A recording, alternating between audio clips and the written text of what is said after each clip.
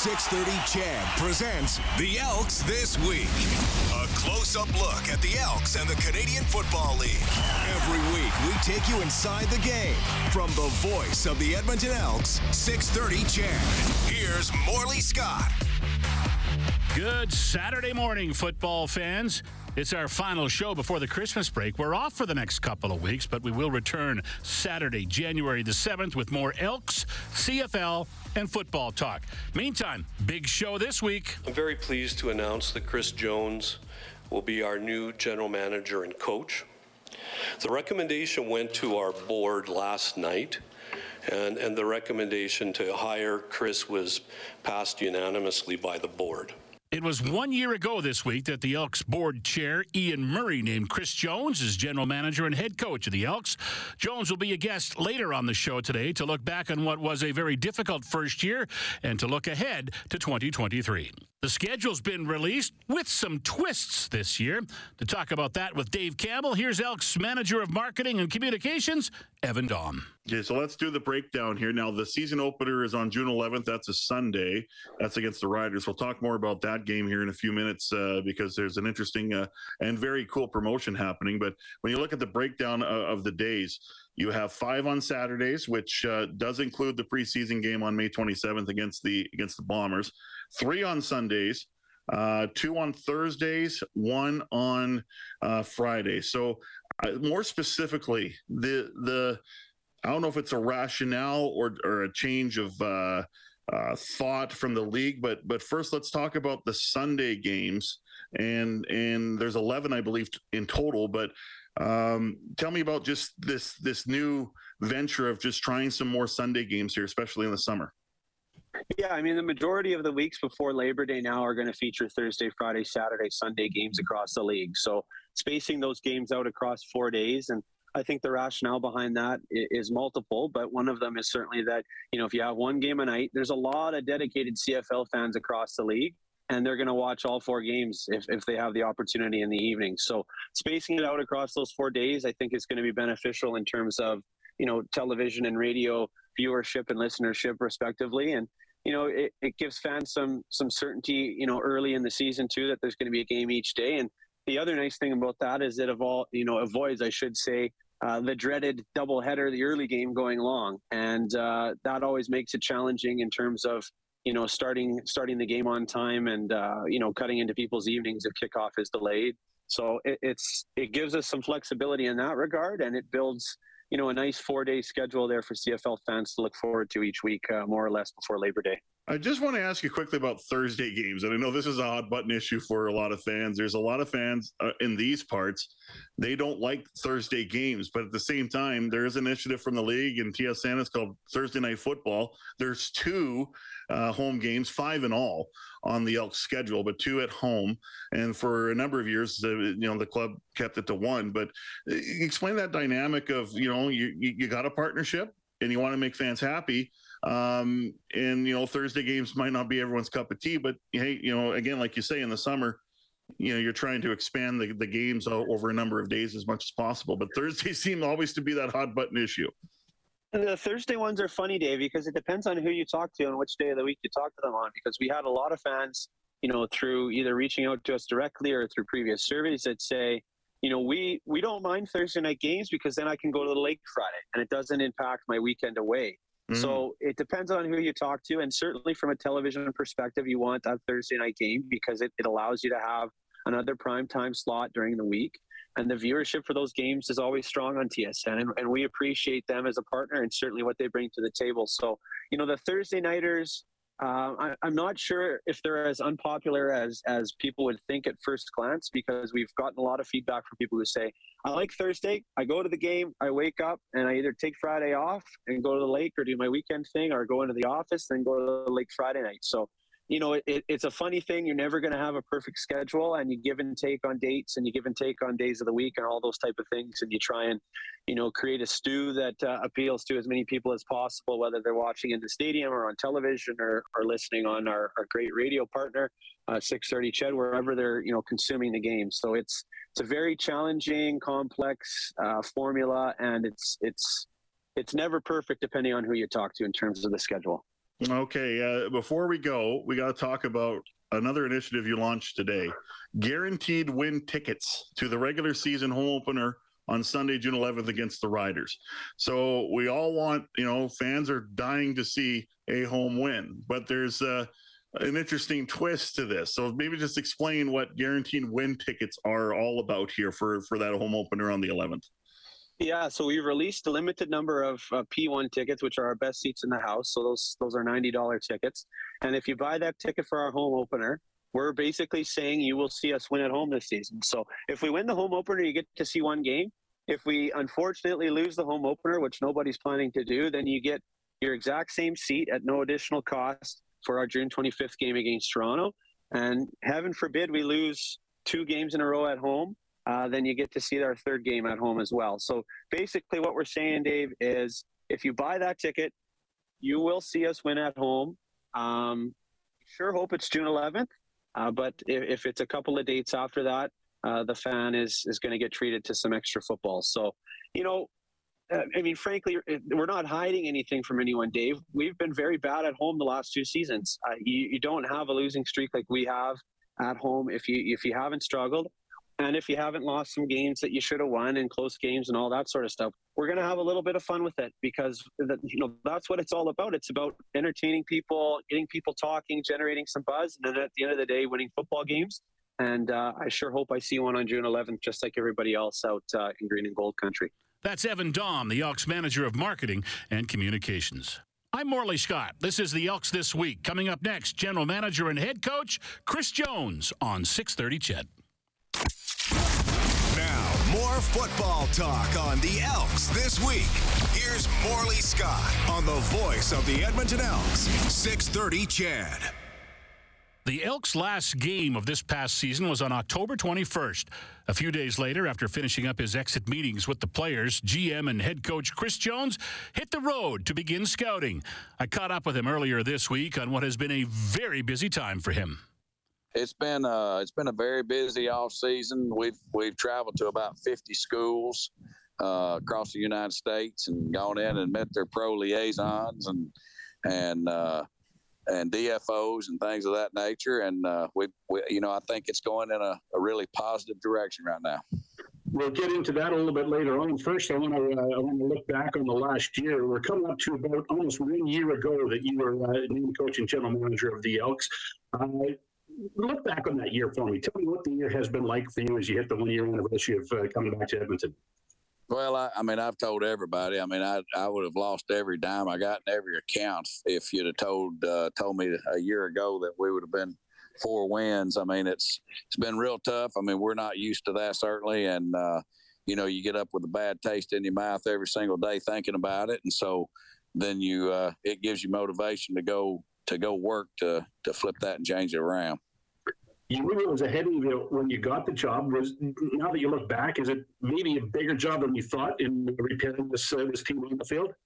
Well, coaching pro football in general, regardless of whether you're taking over a program that wins 12 or is won 3, they're all big jobs. But it's been a very big job. There's been a lot of hurdles, some of them that are unseen, and so we've got to persevere and do the things necessary to flip it around like we've done in the past.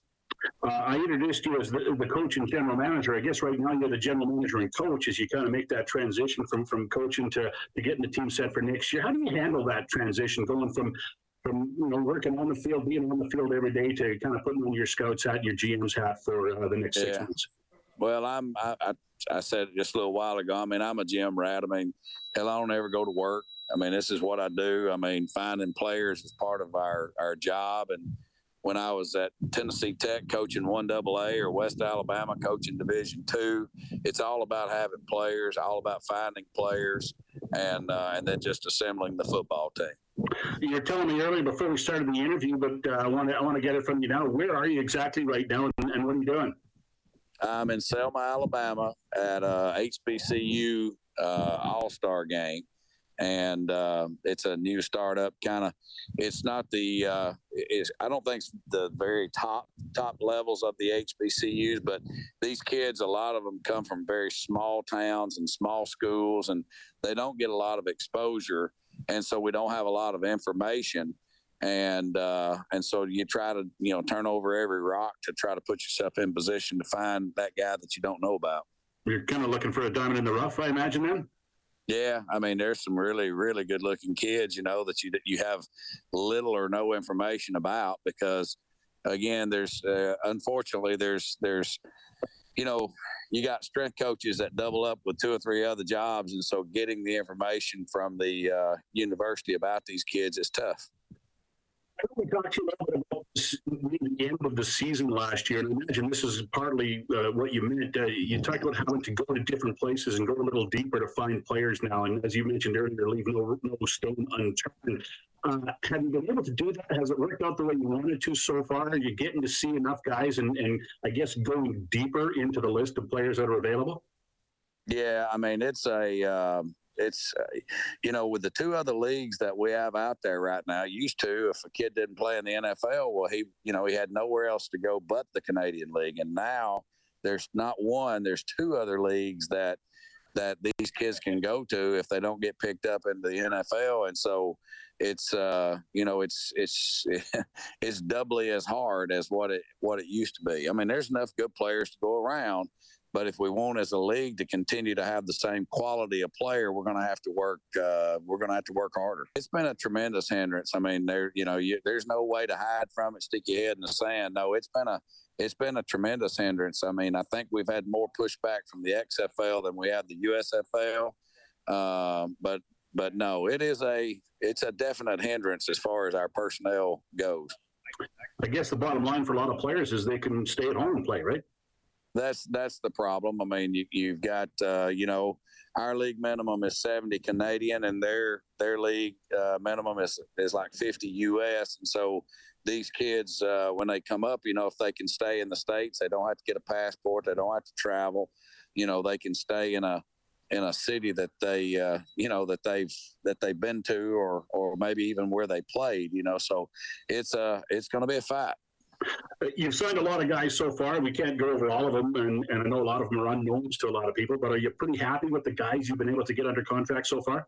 Oh, yeah. I mean, again, our personnel departments, but we've been working, pretty much night and day for about a month now, and, to put these guys together, and I feel pretty good about the group that we've been able to assemble. All right, let's talk a little bit about your football team. You made a move with the coaching staff, which was announced last week. Steven Sorrells becomes offensive line coach. Tell me about him and why you made the move. Well, I mean, Sorrells is he's pretty well known down here in the States. I mean, he worked with those guys that were at SMU and UAB, a long time ago, and they had a lot of success, Chad Morris and that group. So, I mean, he's well known in the United States, and he was with us there in Saskatchewan, and we had a lot of success together. He's a good football coach, and we look forward to him joining us. Are any other moves expected on your coaching staff? And yes, more to the point, are you going to be hiring a special teams coordinator for this year? No, we've got the same special teams coordinator we had last year. I mean, Mike Shepard's been in the league a long time, and then we've got Michael Daniels, who'll be doubling up as his assistant, and he'll be taking dual roles. Considering the financial situation that we're in, we have to have guys that do more than one job, and so it's something that that's just nature of the business. You got guys that have to do sometimes 2 or 3 jobs, and that's kind of where we are. Are you still being the football operations cap? I know the team's been paying some past coaches and as general manager. Is it still an issue that you have to deal with moving forward into the next season? Yeah, all the other teams are working off of a $2.5 million cap, and we're working off of a $2 million cap. So we're $500,000 less than every other team in the league. Obviously, that hurts, right? It don't help. Indeed. I mean, we have fewer people working and are making $500,000 less than all the other staffs in the league. So we we knew that was part of the issue moving forward.